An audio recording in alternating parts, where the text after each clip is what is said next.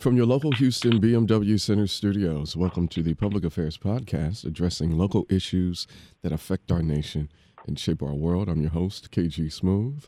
Uncle Funky Larry Jones will be joining us shortly. I have on the phone line, though, we talking about money. So, but money in a good way to help restore some things and actually help restore a historical preservation right here in Houston. He is the Trust's African American Cultural Heritage Action Fund Executive Director.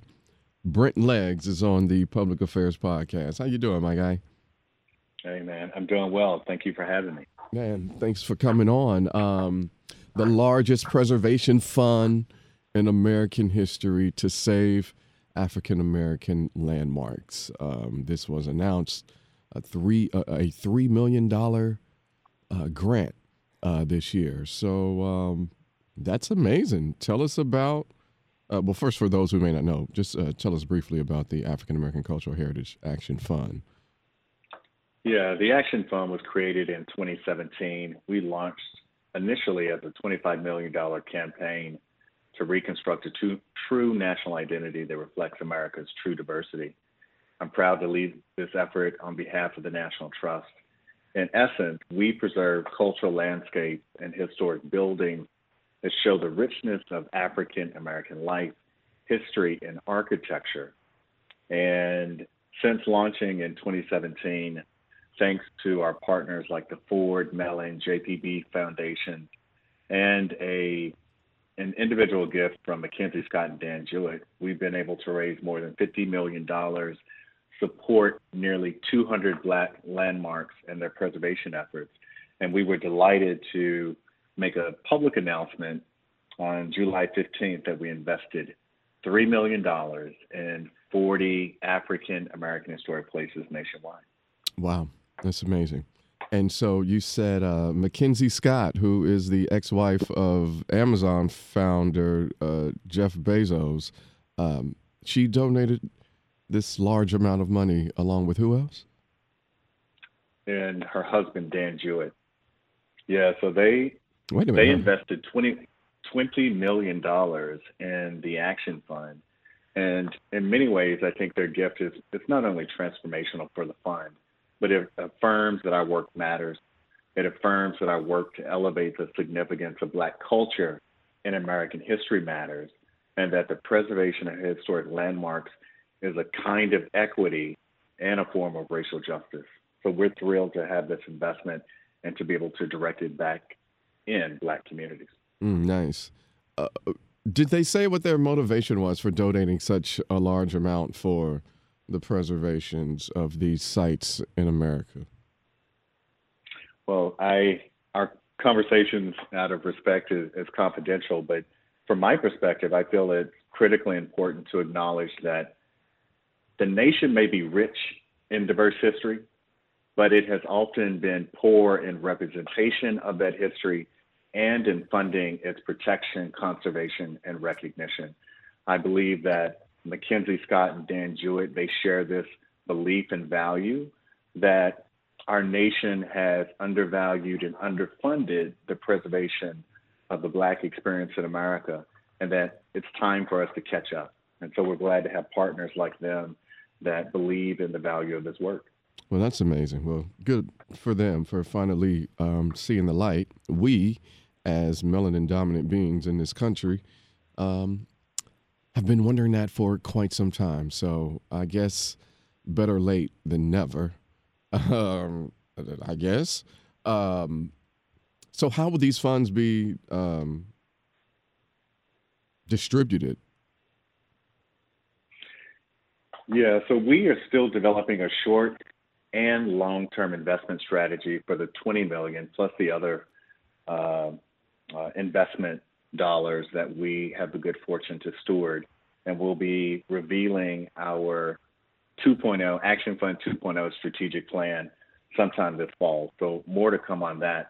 I think what's exciting about the grant announcement is since inviting proposals in December 2017, we've received a remarkable 2,300 grant proposals requesting nearly $250 million to preserve African American sites across the United States. And in many ways, the response on this scale speaks to the need for significant investment in preserving this impressive collection of places and stories. So it's exciting that the Action Fund is resourced and that we can uplift and celebrate centuries of Black struggle and achievement that is fundamental to understanding our nation. Yeah. What are some of the historical sites, some of the fund grantees? Can you give us a few? Yeah, so we've been fortunate to invest in 105 preservation projects and sites since starting the 105. At this point, $7.3 million invested, growing. So this round, our fourth grant round, we've got some really amazing places, some known and some yet to be known. Mm-hmm. And they include the home of Marian Anderson in Philadelphia. It includes the National Negro Opera Company, founded by the legendary Mary Cardwell Dawson, which still stands in Pittsburgh.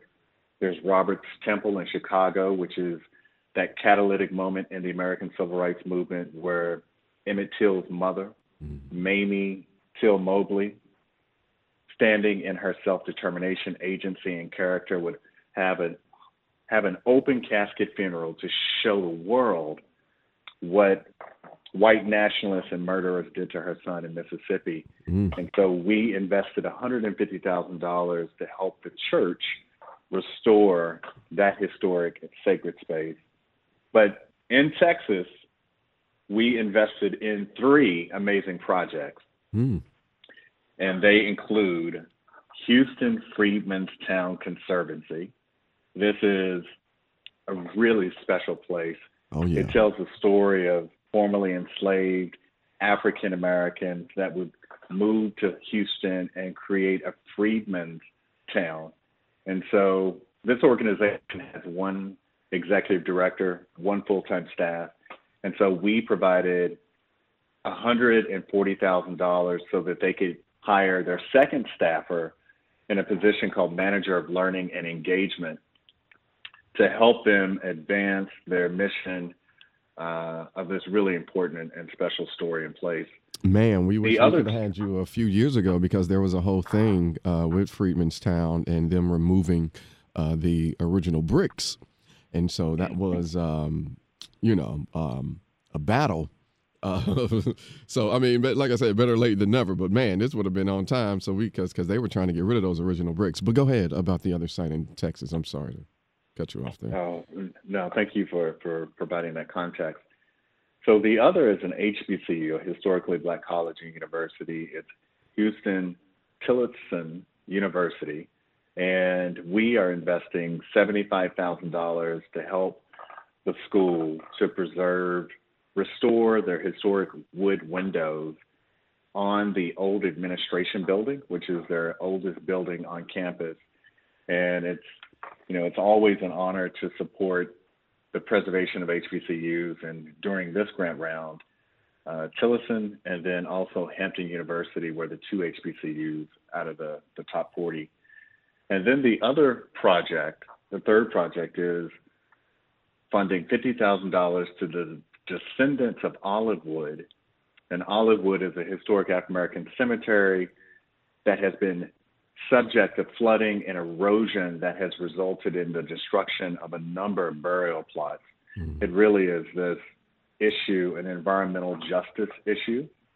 And so our $50,000 investment will support the descendants in developing a master drainage plan to mitigate further damage to that sacred cultural landscape. That's amazing.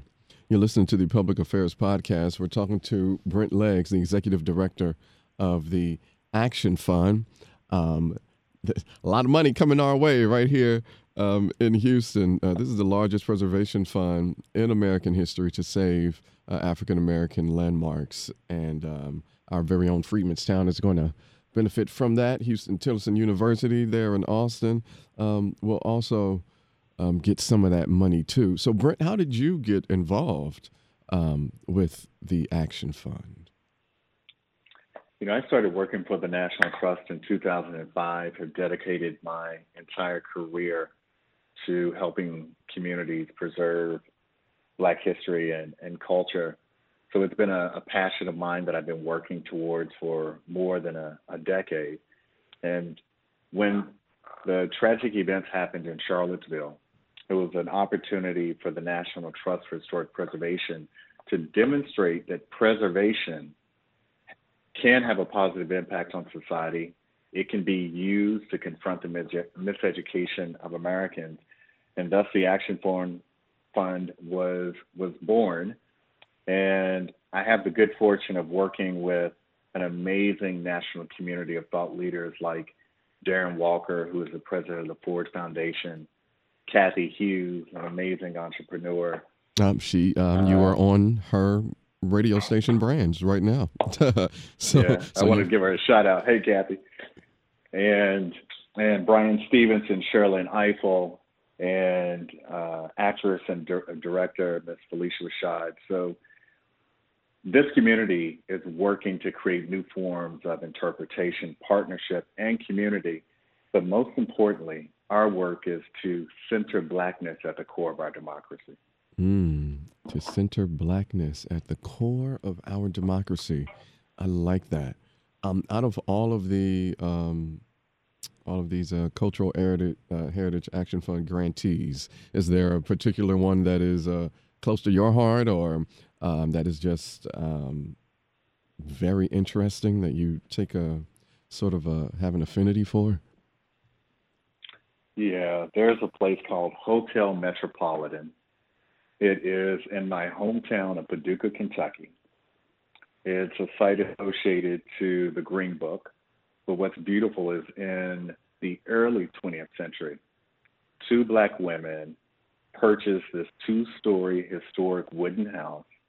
They would operate a bed and breakfast, would eventually be listed in the Green Book, and they would host the who's who of Black arts and entertainment inside of this historic space in a rural community in Kentucky.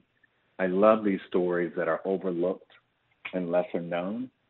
And for me, it's the places like the Hotel Metropolitan, or the opportunity to uplift the full contribution of Black women in American history, in American business, in entrepreneurship. So I love the places that most of our society doesn't know about. Yeah, we like that. So what's next? What should people be looking forward to next? Is the rollout currently happening? Is it later on in the year? Like, for everyone that is listening, like when can we, I don't know, see that the money has been granted?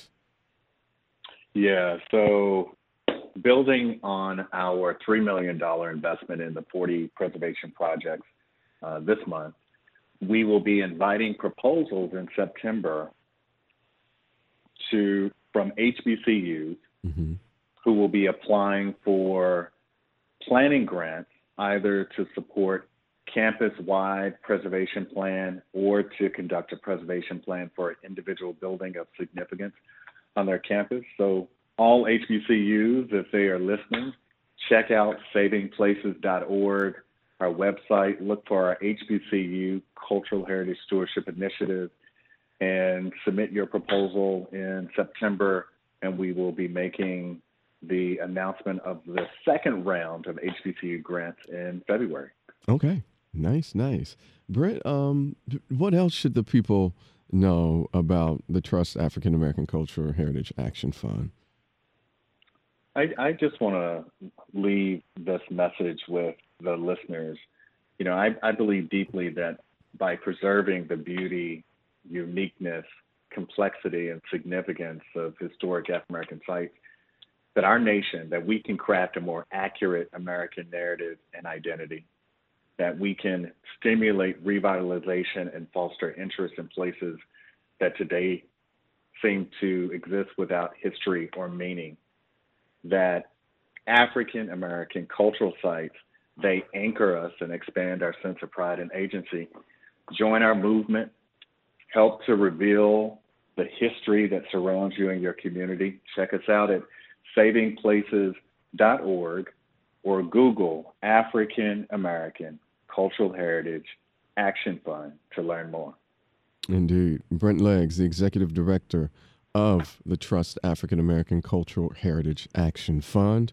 Thank you so much for your time and this incredible information to look forward to for right here in Houston and Freedmantown and our HBCUs. Excellent. Good to talk to you. Thank you so much. And for everyone listening to the podcast, we will be back right after this. From your local Houston BMW Center studios, welcome back to the Public Affairs Podcast, addressing local issues that affect our nation and shape our world. I'm your host, KG Smooth. Uncle Funky Larry Jones will be joining us shortly. But on the phone line, I have with me the CEO and founder of the E.L. Kingsley Foundation, Dr. Edna L. Kingsley. How are you doing this Sunday morning? I am doing well, just well. How are you? I am wonderful. I was trying to get you on last week because last night, you had the fun day in the park and the movie night.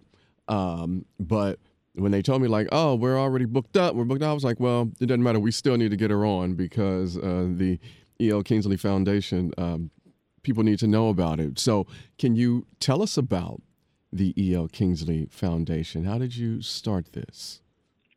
Yes, so the E.L. Kingsley Foundation started in the year of 2014, and I was sitting in my bedroom, and God said that you need to start a foundation. And I was like, what? And said, I need to start a foundation because I am a high school dropout. I did not complete high school. I stopped in the 10th and 11th grade. I got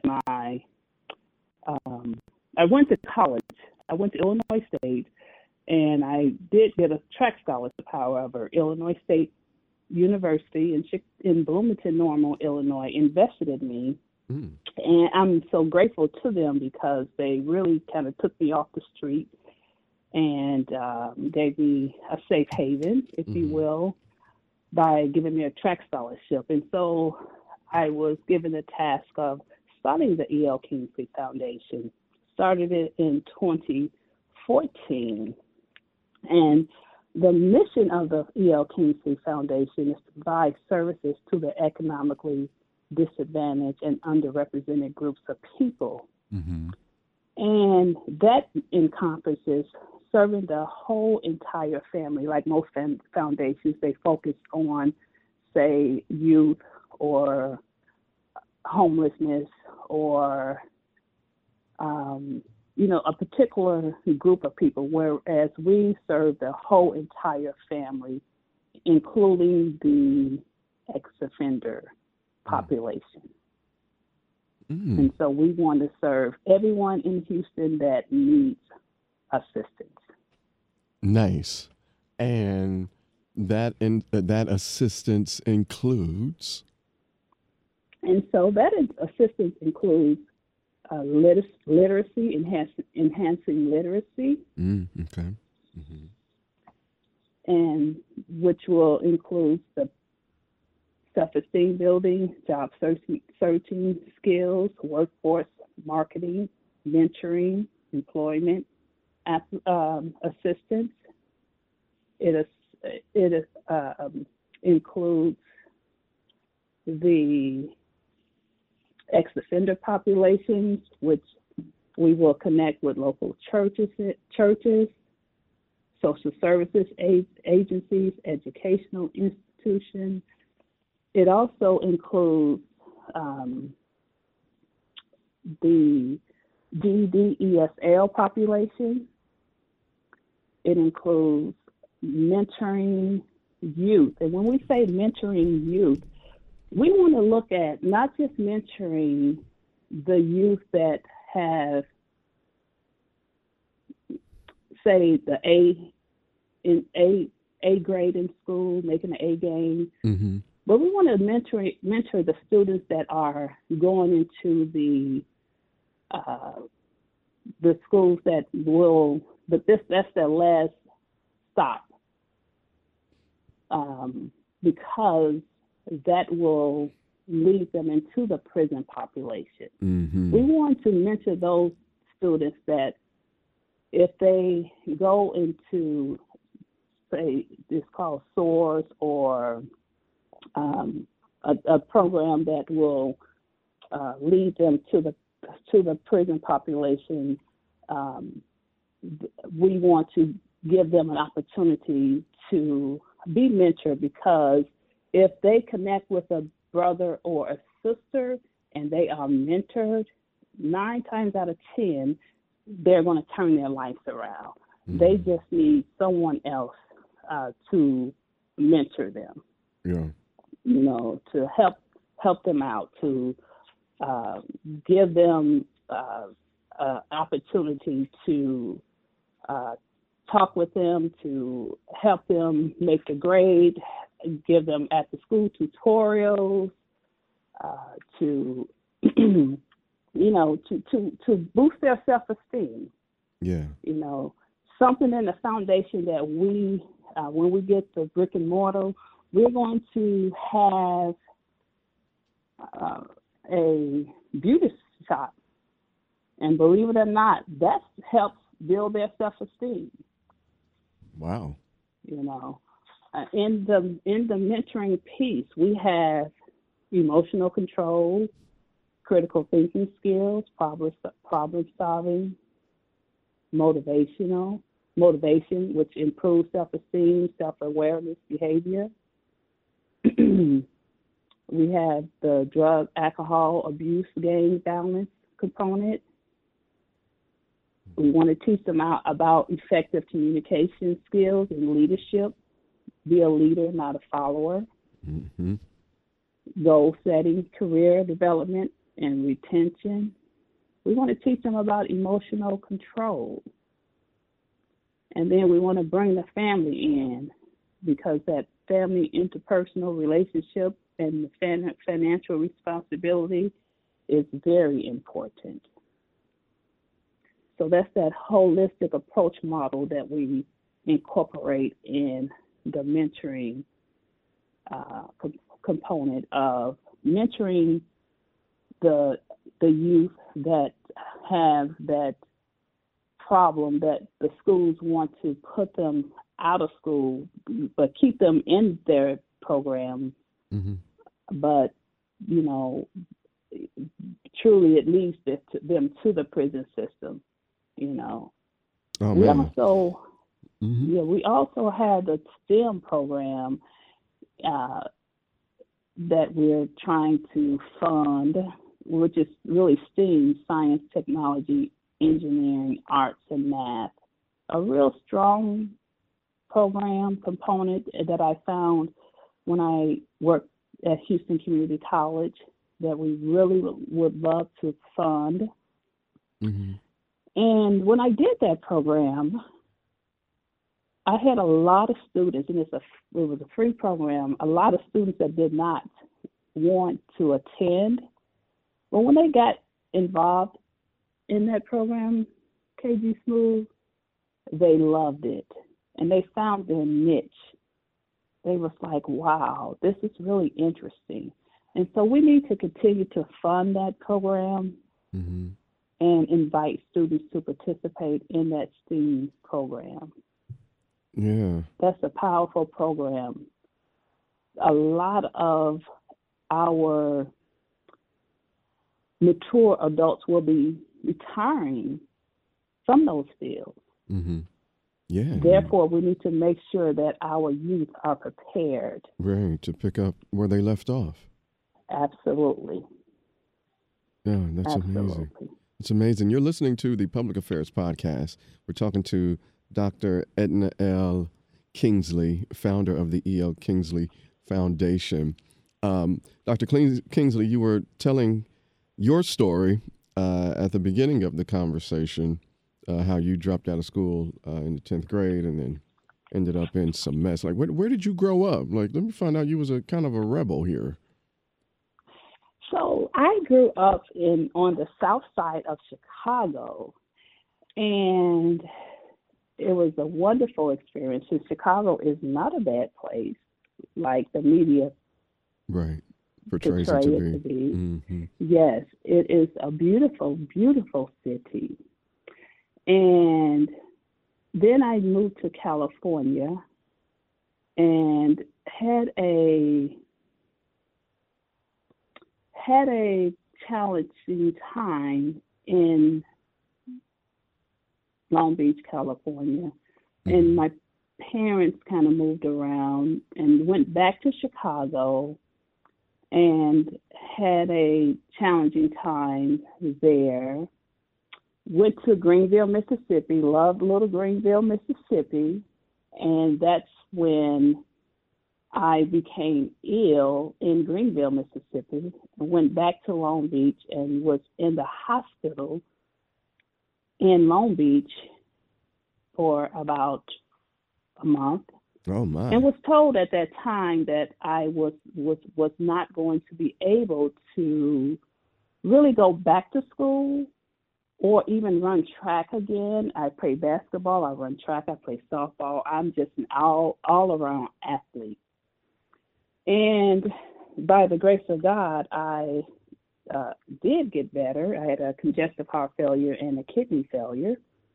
And so that really kind of led to me not completing school. Mm. And so I was just really determined to go back to school. And I was sitting on the doorsteps and said, I'm going to attend Illinois State. Had no idea what Illinois State looked like, or didn't even know what a college looked like. Like, what does college look like? What do you do in college? But I just knew in my mind that I was going to attend college. And I want to tell everybody that's listening that have a dream, that you desire to go to college, that you desire to be a business owner, that you desire to propel to the next level. Keep moving forward. Keep believing in yourself and do it.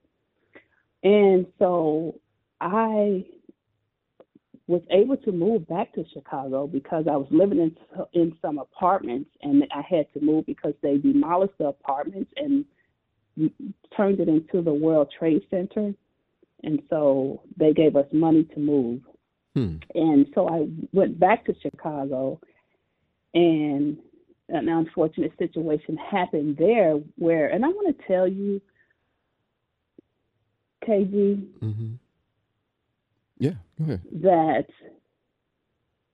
I was living somewhere and was put out. But when I was in, and I'm going to be very transparent with you. I appreciate because it. somebody needs to hear this. Yeah, because this is fascinating. Because someone may be going through something right now. Yep. Because my story gets bigger, it gets deeper. When I was in Chicago, when I left Long Beach and I went to Chicago, I was there only a couple of days. But before I left Long Beach, this lady named Gwen gave me her brother's number, and she said, call my brother. If you need anything, call my brother. And I was looking at his number, and I was like, why do I need to call him? I'm going, so I thought, with my parents, right? Mm. I'm not going to need to call him. At any rate, I got to Chicago, a couple of days. It was cold, October. Coming from California in October, it's freezing. Mm-hmm. The hawk is eating to in your bones. I got there, and a couple of days later, I was told to get my things, call my people, call my contact, and leave. What? Never knew this person.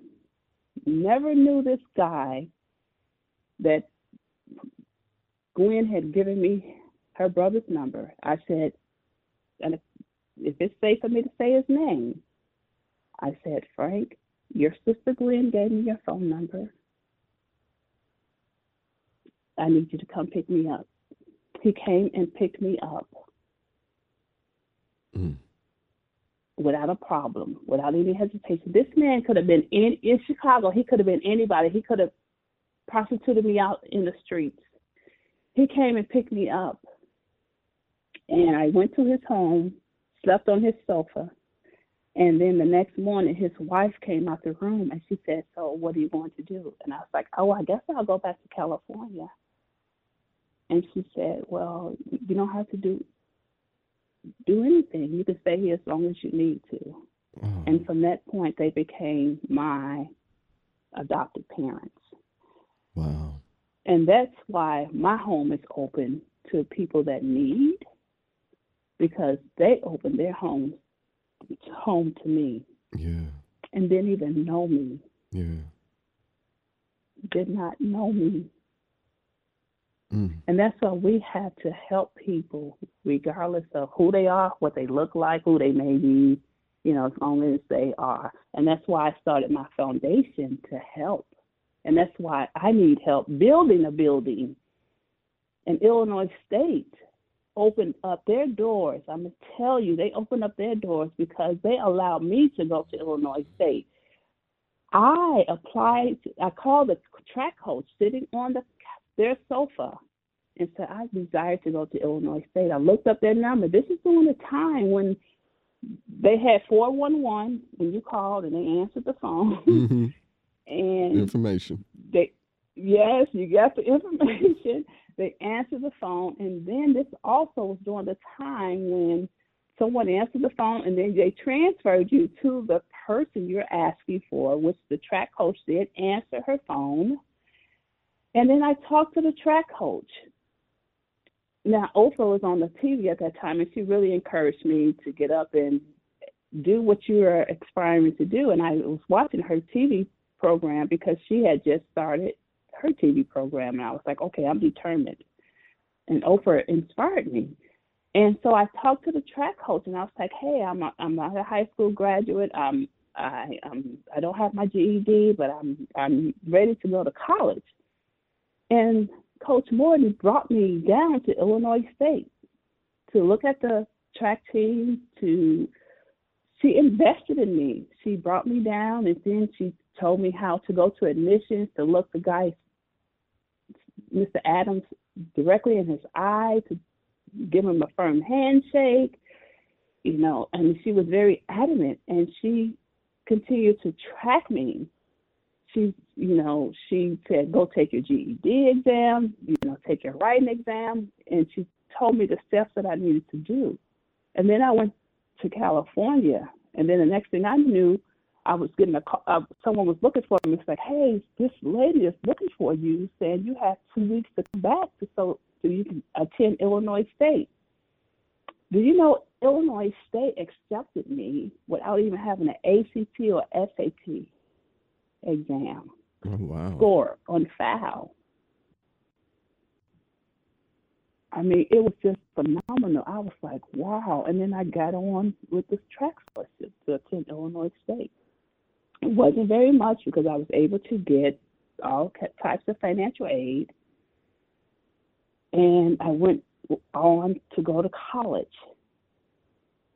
And I was like, this is amazing, because I found Illinois State to be a safe haven for me. I had my own dorm. They set me up. They got my classes, and, they did everything for me. It was amazing. Wow.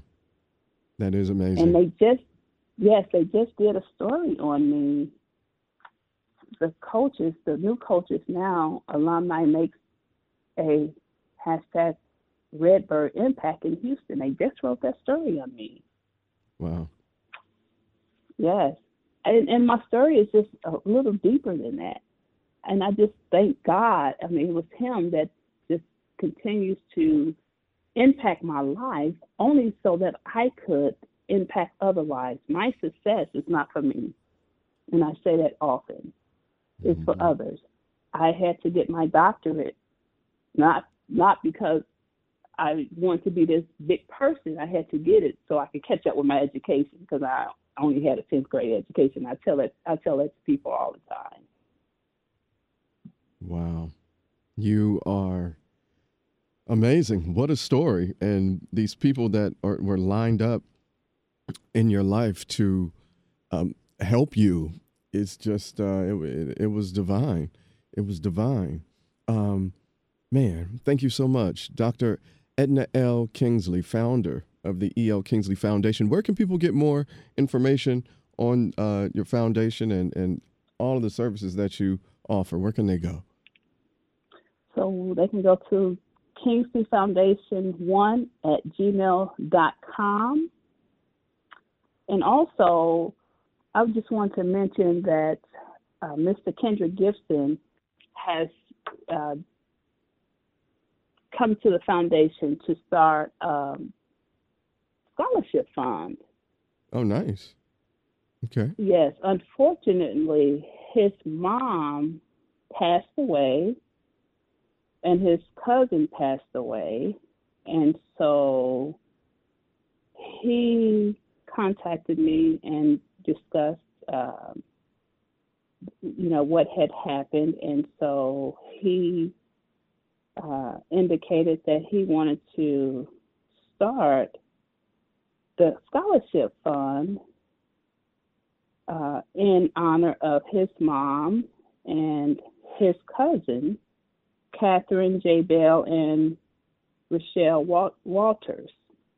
Mm-hmm. And so I'm honored to have that under the foundation, and we would love to continue to offer that scholarship. And that scholarship will be for single parents, and I just say single parents, also dads, because dads are often left out when it comes to single parents. All the time. It will also be for GED, ESL recipients, and for the ex-offender population. I think that's very, very important, because if we don't help that population, they're going to continue to go in and out of prison. So we want to help that population as well.